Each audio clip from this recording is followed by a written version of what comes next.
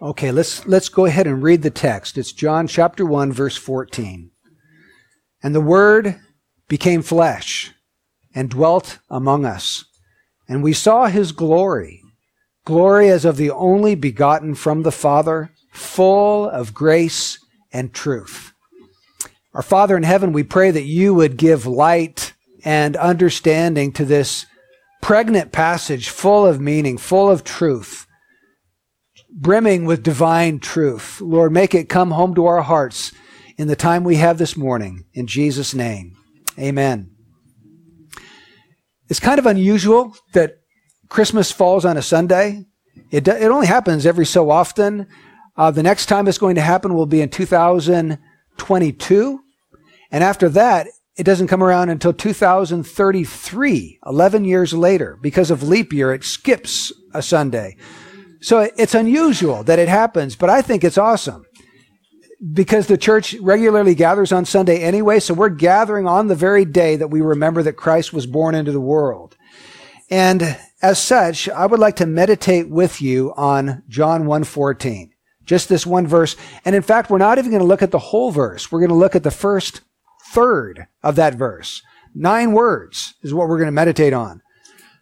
And the Word became flesh and dwelt among us. That's our text. And the Word became flesh and dwelt among us. And so this morning, I just want to ask you 4 simple questions. And we're going to get our answers from the Scripture. The first question is, who is this Word? It says, and the Word became flesh and dwelt among us. Who is this Word? Who are they talking about? Well, if you look at the end of verse 14, it tells us, and we saw his glory. So the Word is a person. His, it's a personal pronoun. Glory as of the only begotten from the Father. Now we know who it is. Who is the only begotten from the Father? That's Jesus Christ. So the Word is speaking about the Lord Jesus Christ. But what else can we learn about this Word? Well, we have to turn back to the first 3 verses of this gospel to find out. Because there, John tells us a lot of things about this Word. In the beginning was the Word. In the beginning was the Word. What he's saying here is that the Word existed before anything else existed. We know that because in verse 2 it says, he was in the beginning with God. And then all things came into being through him. So before anything else came into being, Jesus, the Word, was in the beginning. He existed prior to anything else coming into existence. So this points to his eternal past, his eternal pre-existence. And that's why Jesus could say, before Abraham was born, I am. Now he doesn't say before Abraham was born, I was. Before Abraham was born, I am. That's the name of God in Exodus 3:14. The name of Jehovah, I am. And Jesus takes that name upon himself. That's why in Revelation 22:13, Jesus says of himself, I am the Alpha and the Omega, the first and the last, the beginning and the end. Now, if he were speaking today, he would say, I am the A and the Z, because Alpha and Omega were the first and the last letters of the Greek alphabet. Well, in the English alphabet, it's A and Z. I am the A and the Z. I'm the beginning. I'm the end. I'm the first. I'm the last. I had no beginning. I will have no end. I am eternally existent. I just am. I am. And that's why in John 1:15, it says that John testified about Jesus and cried out saying, this was he of whom I said, he who comes after me has a higher rank than I, for he existed before me. Now tell me, who was born first, John the Baptist or Jesus? John the Baptist was, by 6 months. So how could John the Baptist, who was born first, say that Jesus existed before him? He's talking about his existence prior to his birth, isn't it? His pre-existence. And oftentimes when I've been witnessing to somebody, I'll share this truth with them that Jesus always existed, and it's like they're shocked. They think that Jesus began to exist the moment he was conceived in the womb of Mary. That's not true. Jesus has always existed as God, the second person of the Trinity, and he came into the world and then became a man at that point. So we learn about the Word, first of all, that he was in the beginning. Secondly, from John 1, verse 1, it says, and the Word was with God. The Word was with God. What truth does that teach us? That Jesus Christ is distinct from his Father. That Jesus is not the same person as the Father. He's with the Father. And here we get into some deep waters, because we're talking about the mystery of the triune nature of God. One God, one substance of deity, but that one God has eternally revealed himself and has eternally existed in three different persons, Father, Son, and Holy Spirit. But we have to be careful here, because we can make the mistake of saying that the Father and the Son and the Holy Spirit are all the same person, and that's not true. They're different persons. Remember, the Father spoke to the Son at his baptism. And he said, you are my Son with whom I am well pleased. So the Father is talking to somebody. He's not talking to himself. He's talking to a different person than himself, the Son. And the Son is not the same person as the Holy Spirit. At that time, the Holy Spirit in the form of a dove came down upon him. So we have the three persons manifesting themselves simultaneously. Now, the whole reason I bring this up is because there is a branch of religious folk called modalists. I don't know if you've ever heard that term, modalists. They do not believe in the Trinity. They believe there's one person, not three. There's one God and there's one person, but that one God has changed modes over the course of human history. So the one person of the Godhead revealed himself as the Father in the Old Testament, but then he changed faces. So he took off the Father hat and put on the Son hat, and he then revealed himself as the Son. And then when Jesus died and rose again, he started to reveal himself as the Holy Spirit. So the one God is the Father, then he became the Son, then he became the Holy Spirit. But that's not really what the Bible teaches about God. The Bible teaches that these three persons are simultaneously distinct from one another. Father, Son, and Holy Spirit having always existed together, having always loved one another, as Jesus said in John 17:24, you loved me before the foundation of the world. There's a relationship between the persons. So the Word existed from the beginning, and the Word is distinct from the Father and the Holy Spirit, a separate and distinct person. Thirdly, in the beginning was the Word, and the Word was with God, and the Word was God. Now I know that the Jehovah's Witnesses, in their version of the Bible, have a different translation. And it says, and the Word was a God. But you will search in vain to find any other translation that translates this verse that way, because it's not accurate to translate it that way. The accurate translation is, the Word was God. And to me, this is the strongest affirmation in the Bible of the deity of Jesus Christ. There can be no other statement made that is stronger than this. The Word, that is Jesus, was God. It doesn't say the Son of God. Well, that's true. It says that he's God. He partakes of the very nature of God himself. And that's why the disciples, after Jesus rose from the dead, in Matthew 28:17, it says that they worshiped him. You don't worship anybody other than God, but they worship Jesus Christ. That's why Thomas, after Jesus rose from the dead and appeared to him, said, remember, my Lord and my God. That's why the Apostle Paul in Philippians 2:6 says that Jesus existed in the form of God. That's why in Colossians 2:9, the Apostle Paul would say, in him all of the fullness of deity dwells in bodily form. Now, do you understand that word deity? It's another word for God.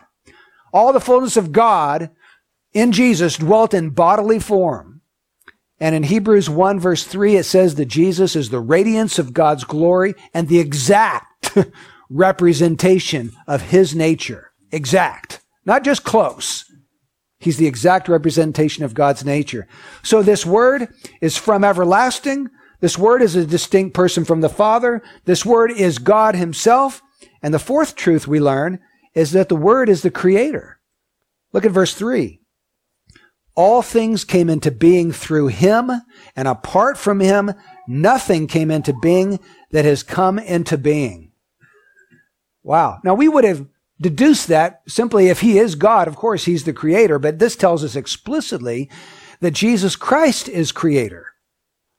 So when you think about the one who spun our galaxies into existence, think about Jesus.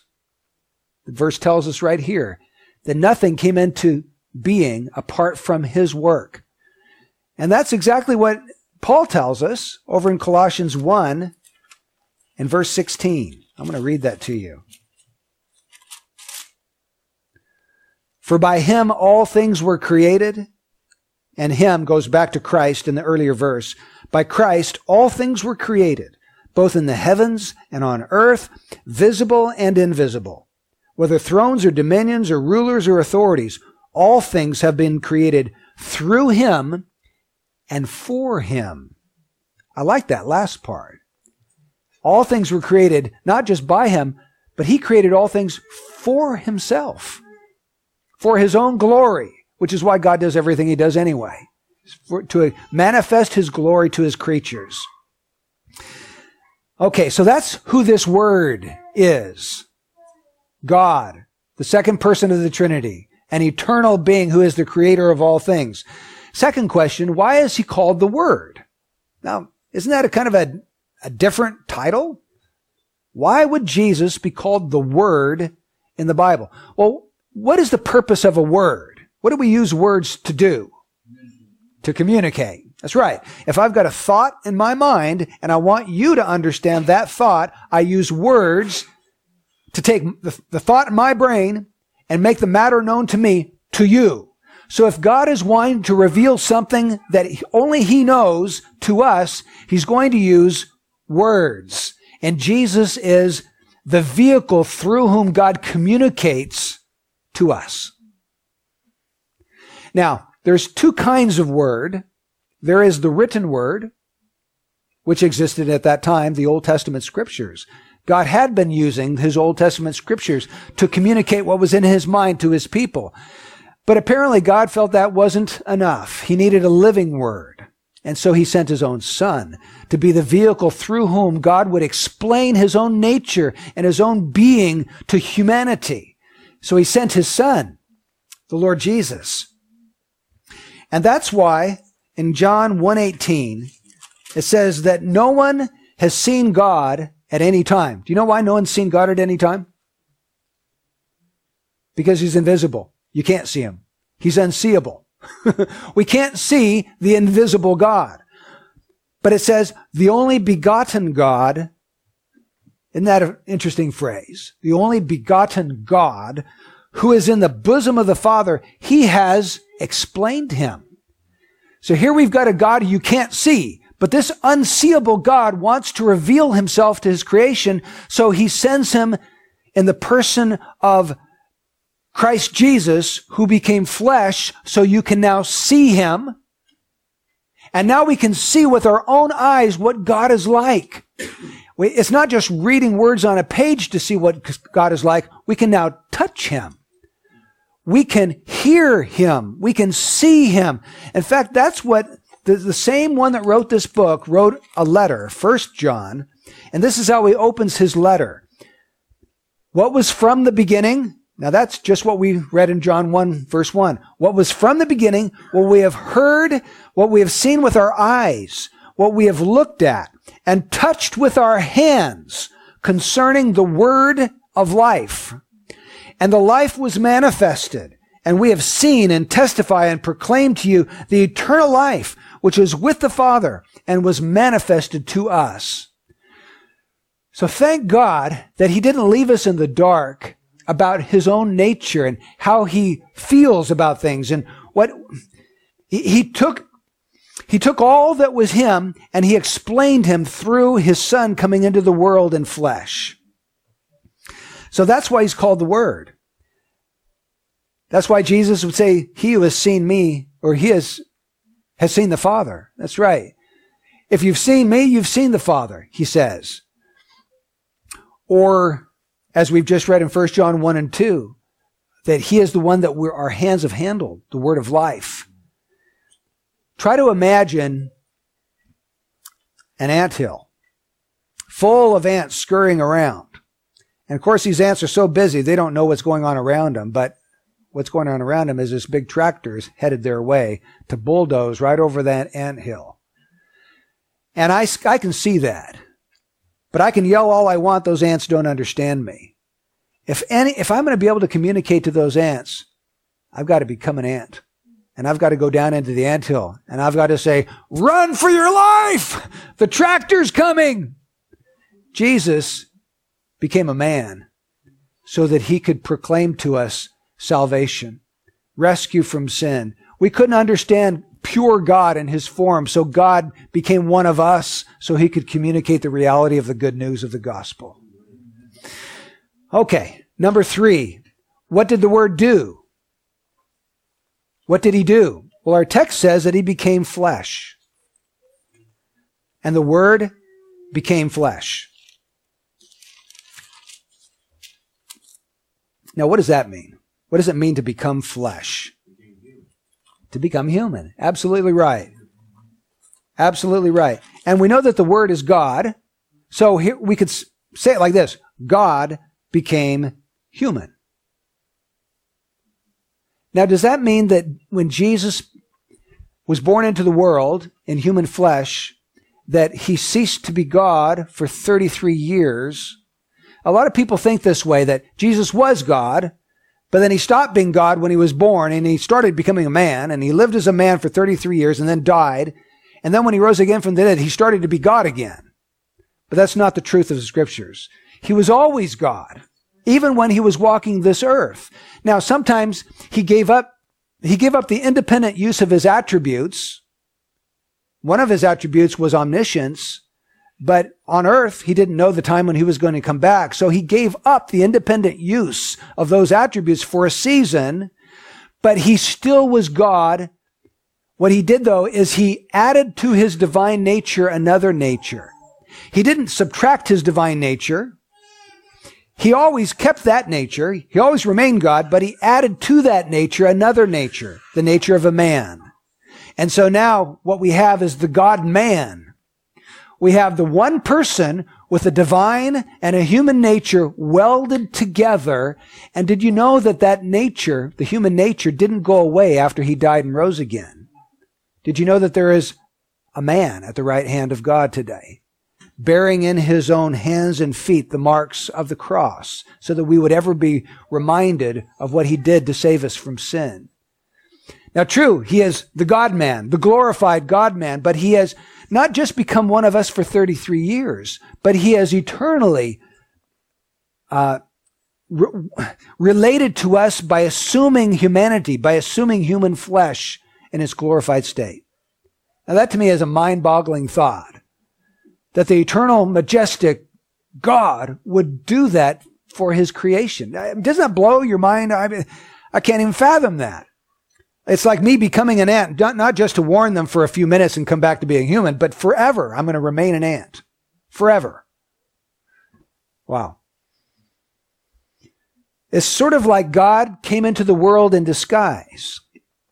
God incognito. So God put on a fake beard and some sunglasses and dyed his hair and walked among his creatures, and they didn't know who was rubbing shoulders with them. They didn't know it was him. Look at John 1, verse 10. It says, he, Christ, was in the world, and the world was made through him, and the world did not know him. Isn't that interesting? He came into the world that he made, amongst all of the people that he made, and they didn't know who he was. Now, there were a few of them that did recognize him, because in John 1:14, it says, we have seen his glory. So John and a few of the others saw his glory. But most of the people were blinded to his glory. And that's the state today. 2 Corinthians 4:4 says that the God of this world has blinded the minds of the unbelieving, that they might not see the light of the gospel of the glory of Christ, who is the image of God. Most people don't see the glory of Jesus. And most people, when Jesus walked the earth, didn't see his glory. But there were some, thank God, whose eyes were open to see his beauty and brilliance. Where did they see his glory? Remember his transfiguration? When his face shone like the sun, they saw his glory. What about when he walked on water or multiplied loaves and fish? They saw his glory. What about when he cleansed lepers or raised up the dead? They saw his glory. What about when he preached and taught as never did any man speak like him? They saw his glory. And when he was risen from the dead, they saw his glory. But in all that time, this was God in human flesh. And that's why Charles Wesley, I believe, thinking about these truths, penned these words, "Veiled in flesh, the Godhead see." Now we understand a veil. You put a veil over it and you can't really see who's behind that veil. God was veiled in flesh. Hail the incarnate deity. You know what incarnate means? Incarne. You know what carne means in Spanish? Yeah. It means meat or flesh. In flesh. Incarnate means Jesus, God, came in the flesh. Pleased as man with man to dwell, Jesus, our Emmanuel. Hark the herald angels sing, glory to the newborn King. So what did the Word do? He became flesh. Our fourth question. After the Word became flesh, what did he do? Well, verse 14 says, he dwelt among us. And the Word became flesh and dwelt among us. That word dwelt in the Greek is a very interesting word. You might not get this just from reading the English. It means tabernacled. It means he pitched his tent among us. It's as though God went camping. And the tent that he lived in for 33 years was the body of Jesus. As Jesus was walking around, he was camping. He was pitching his tent among us. He was tabernacling amongst human beings. Now you remember, go back to the Old Testament, think about the tabernacle. What was it? It was a tent. A big tent. With various compartments inside and various pieces of furniture, but basically it was a tent in which God lived. And in the Holy of Holies within the tabernacle, the glory of the tabernacle was that God's uncreated light shone from that place. The Old Testament saints called it the Shekinah. It was God's light. And right above the Ark of the Covenant, where the mercy seat was, where the cherubim were looking down, that's where this light emanated from. And during the night, this light would go up through the top of that tabernacle and mushroom over the children of Israel. And then it would start moving. And that's how the children of Israel knew where to go. They just followed the light. Wherever the presence of God went, that's where they went. And during the daytime, it didn't manifest itself as light. It manifested itself as a cloud. So there's this mushrooming cloud that would go up through the Holy of Holies and spread out over the children of Israel to provide shelter from the heat. And it would move and they would follow this cloud as it guided them through the wilderness. So here we have Jesus Christ as God's tabernacle amongst men. Now, what was the purpose of the tabernacle? What happened at the tabernacle? Exodus 25:22 says this, there, God is speaking, there I will meet with you. And he has just gotten done describing how they were supposed to construct the Ark of the Covenant and the mercy seat that was going to go over the top of it. And he says, right there I'm going to meet with you. If man wanted to meet with God, he went to the tabernacle. And you had to be very, very privileged to meet with God. You had to be the high priest because he was the only one allowed in to the Holy of Holies. The high priest was privileged to be in the presence, the immediate manifest presence of God one day a year on the Day of Atonement. There I will meet with you. And isn't it true that if we today want to meet with God, the only place we can do that is in Jesus Christ. If you want to meet with God and you just subtract Jesus from the equation, I'm sorry, you're not going to be able to meet with him. If you want to go through Buddha or Muhammad, forget it. If you want to go through Joseph Smith, it's not going to work. Or the Watchtower Bible and Tract Society, if they're your mediator, it's not going to work. There is one mediator between God and man, the man Christ Jesus. Only one. He is the way, the truth, and the life. No one comes to the Father except through him. He is the meeting place. And if you want communion with God, if you want to know God, if you want to walk with God, you've got to come to Jesus Christ. It's the only way we can know God today. Because he alone is the only one who has made sufficient atonement for sin.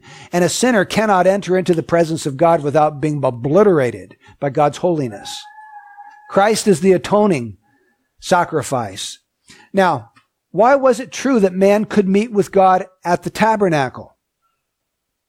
Remember what happened on the Day of Atonement. They would take a goat, and they would slay that goat, and the high priest would take the blood of that goat with him behind the curtain, into the Holy of Holies, and sprinkle it 7 times on the mercy seat. It was an innocent animal whose life was taken, whose blood was shed, so that the people of Israel could be clean before God. The defilement could be purged away by the blood of this innocent creature. And all of that was just a picture pointing towards Christ, the Lamb of God, who takes away the sin of the world. The holy, harmless, undefiled one who came into the world to lay it down, who shed his blood that atonement could be made. Remember, mercy seat. That was the place where propitiation was made. The place where God's anger and wrath was turned away by the shedding of innocent blood. And Christ has come into the world to be a propitiation. God is angry with sin. There's no getting around that. It's clear as the day. Read 15 minutes in your Bible and you're going to see that truth. It's everywhere in the Bible. God is angry with sin, but Christ came to absorb God's wrath and turn it away from those who put their trust in him. So that's why Jesus, being our tabernacle, can bring us into relationship with God and fellowship with God. Now, let's conclude. The Word